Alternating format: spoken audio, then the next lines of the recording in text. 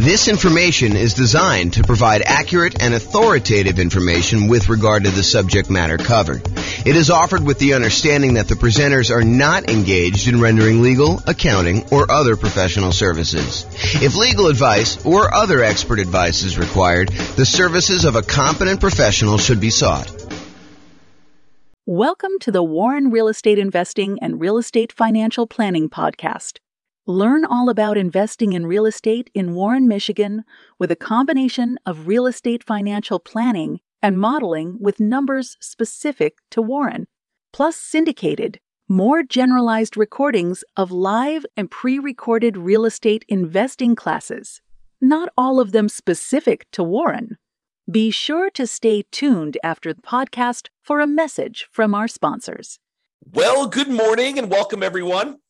I am your host, James Orr, and today I got a really cool class. So yesterday, we went over the new loan comparison spreadsheet, which allows you to call up your lender, get the current mortgage interest rates for a variety of loan products, and then see the difference in monthly payment, which is really going to be the difference in how much cash flow you have if you're using them to analyze the same property.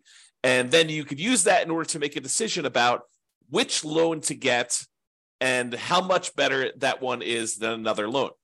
And so the next thing that occurs to a lot of folks is, well, how do you actually compare and see what the difference is between one loan product and another loan product? And the most common version of that question that I personally get is, should I put 15% down or should I put 20% down when buying a rental property? And the reason I think this one comes up the most is a lot of folks believe that minimizing the amount of money you have investing in the deal is the optimal strategy, that is going to be the best way for you to approach investing in real estate, and that you should minimize how much you have in a deal every single time you buy a deal. And I'm here to tell you that there may be times, there may be some situations where that is not the best thing for you to do. And I hope to explain that to you here today in this particular class. This class is going to be a really short class about the question, should I put 15% down or should I put 20% down when buying a rental property? And I will also warn you that you cannot just use my numbers.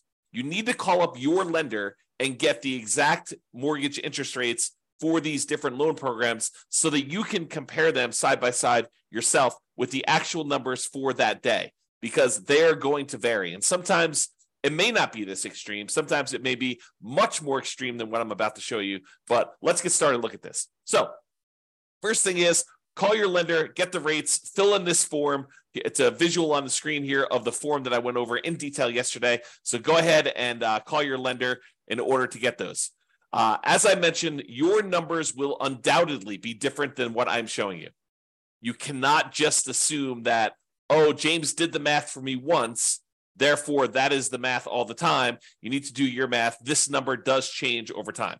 So really what we're doing is, you remember this shows you all the different government loan programs, the conventional owner-occupant loan programs. These are primarily for people doing like house hacking or nomad strategy where you're moving into the property. And then this kind of like greener section here is all the conventional investment property loans.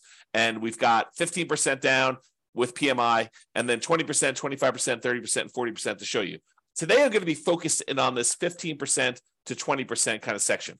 So this shows you the kind of like difference in monthly payments for the various loan programs for the investor loans only. And so you can see that the investor loan where you put only 15% down is significantly higher than the next loan program, which is the 20% down. In fact, if you just look at the difference in size of the drop here, you can see that the difference in size of the drop between going from 15% to 25% is way larger than the drop from 20% to 25%. And you might be thinking to yourself, wow, that's a really significant difference between going from 15 to 20 and 20 to 25. And yes, that is pretty common, because part of the problem is that when you get a 15% down loan, you also have private mortgage insurance. Not only does the interest rate change, not only are you borrowing less, you're going from borrowing 85% to borrowing only 80%, but in addition to that, you have private mortgage insurance, which is insurance that you pay to the lender to protect them in case you default. The lender's basically saying this, look, I would really prefer if you put 20% down if you got a loan. And you're like, but I don't want to put 20% down. They're like, okay, I'll tell you what. I'm willing to work with you on this. However, my concern is if for some reason something happens to you or something happens to the property and you stop paying on this mortgage, I might actually lose money or not be able to get all of my money back if I have to wait a few months for you to determine that you're not paying, then start foreclosure proceedings, hire an attorney, and maybe your tenant's not taking care of the property, and maybe I need to do a little bit of work on the property once I get it back, and then I need to go sell the property, and I need to pay a real estate agent, 4, 5, 6, 7, 8% in order to have them market the property and get the thing sold. And I have some holding costs while I'm waiting to do the foreclosure, and then also to foreclose on the property and get the property back and then do the fix up I need to do in order to get the property ready to sell. And then the time period when I'm got the property marketed and the time it takes the property to sell. So I've got a lot of time and money and effort kind of tied up into this deal. And I want to make sure that I will get all of my money back in case you default and you stop paying on your mortgage and I need to foreclose. So I'll tell you what I'm willing to do. If you were to put 20% down, I feel as though that's a big enough cushion where I'm very likely, if all this stuff goes to poop and I need to foreclose with you, that I will get my money back. There's a possibility I'll lose some money, but the chances are pretty good that I will get my money back. However, if you want to only put 15% down, this is what we'll do. If you go pay this third-party insurance company that will insure me in case you default, and they will make up the difference, they'll make me whole for that amount that I'm short, then I will actually make you the loan with you putting 15% down. And so they say, you pay this third-party insurance company, you're paying them, you're going to pay them a fee to protect me. And that's what PMI is. If you put 20% down, you don't have private mortgage insurance, PMI. If you put less than 20% down, the lender's like, hey, look, I'm willing to make you this higher risk loan, but I want you to protect me in the process, okay? And so that's one of the things that's going on here. Let's look at the payment difference. I've just zoomed in on that loan comparison spreadsheet, and I'm just looking at the 15% down and the 20% column. It tells you the amount you put down, the amount of the loan that you're getting, the difference between those two. There's also a note here about how many points there were. When I called up, there were actually points to get these rates. But here is the actual interest rate difference. So the interest rate difference between 15 and 20, the day that I called, which is not normal. I think that usually it's a little bit larger than this, but the day I called was only 1/8 of a point difference, which you may see it to be 1/8 of a point. You may see it to be the same. You may see it to be more than 1/8 of a point. In addition to that, there's also PMI on this 15% down loan, which is what we just talked about. So the overall effective interest rate difference is 7.22 versus 6.625. And again, when you call your lender, these will be different for you. You cannot use my numbers, all right? What that means, though, is when you borrow this amount, the two different amounts that they're borrowing, one has 15% down, one is 20% down, the difference in the monthly payment here is right here shown. So $24.81, $23.05. Basically, the difference here between those two shows you the number here. And so 50% down versus 20% down payment. The difference in cash flow between 15% down and 20% down is $326 a month. That's a big difference. It's a difference between that $3,062 and $2,736, $326 difference. So if you annualize that, multiply it by 12, you get $3,912 per year. So you'd get $3,912 more per year for putting 5% more of the purchase price down. Remember, it's not just that you're borrowing less, but it is that you're borrowing less. It's not just that, but it's also you have a lower interest rate and you no longer have PMI. So for the extra $22,500, which is 5% of the purchase price in this case, that you put down, you earn $3,912 per year more, which is a 17.39% return on the extra down payment. Now, technically, you'd save a little bit more on closing costs because your closing costs on a loan that's smaller is a little bit lower, but we're not taking that into account. It's relatively small. Also, because you put more down, your estimated return on investment from appreciation and debt pay down and your depreciation would be lower. You'd be less leveraged if you did this. So you got to take that into account too. But if you're really concerned about this cash flow number, realize that the return you're getting on that extra amount you put down, that $22,500 more, is about 17.39%.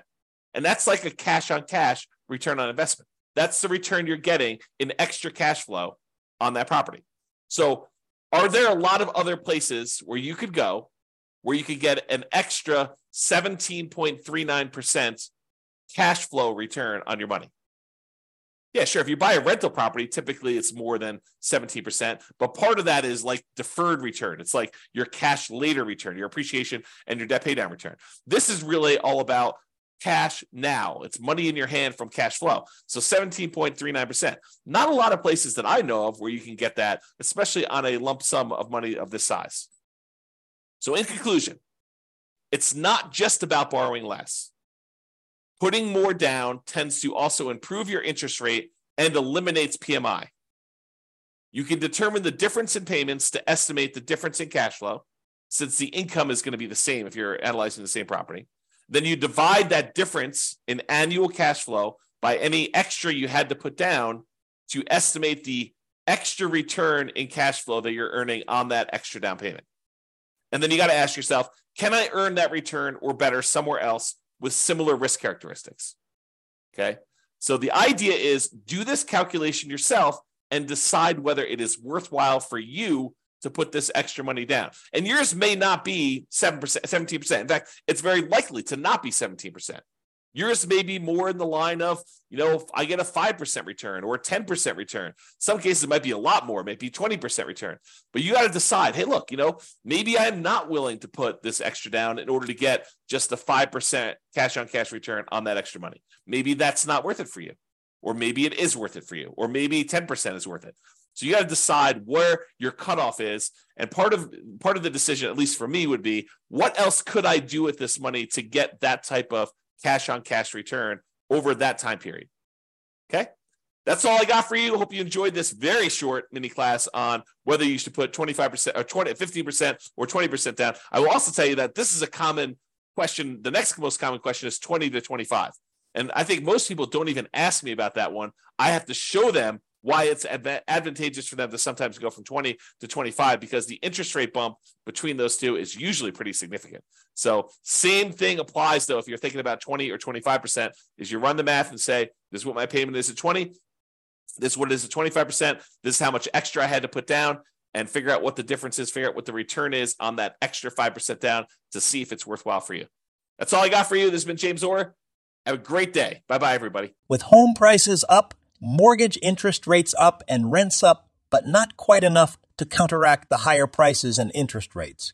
Cash flow on rental properties in Warren is harder than ever. Book a call with the Real Estate Financial Planner to apply our proprietary 88 strategies to improve cash flow on your rentals. See the show notes for a link to schedule your call and improve your cash flow today. If you're a real estate agent, lender, or professional in Warren that wants to help our real estate investor listeners, consider reaching out to learn about collaboration opportunities with this podcast. We'd love to add more value to our listeners by having you assist our investors buy, sell, and finance their real estate investments. See the show notes to schedule a call to discuss collaboration opportunities.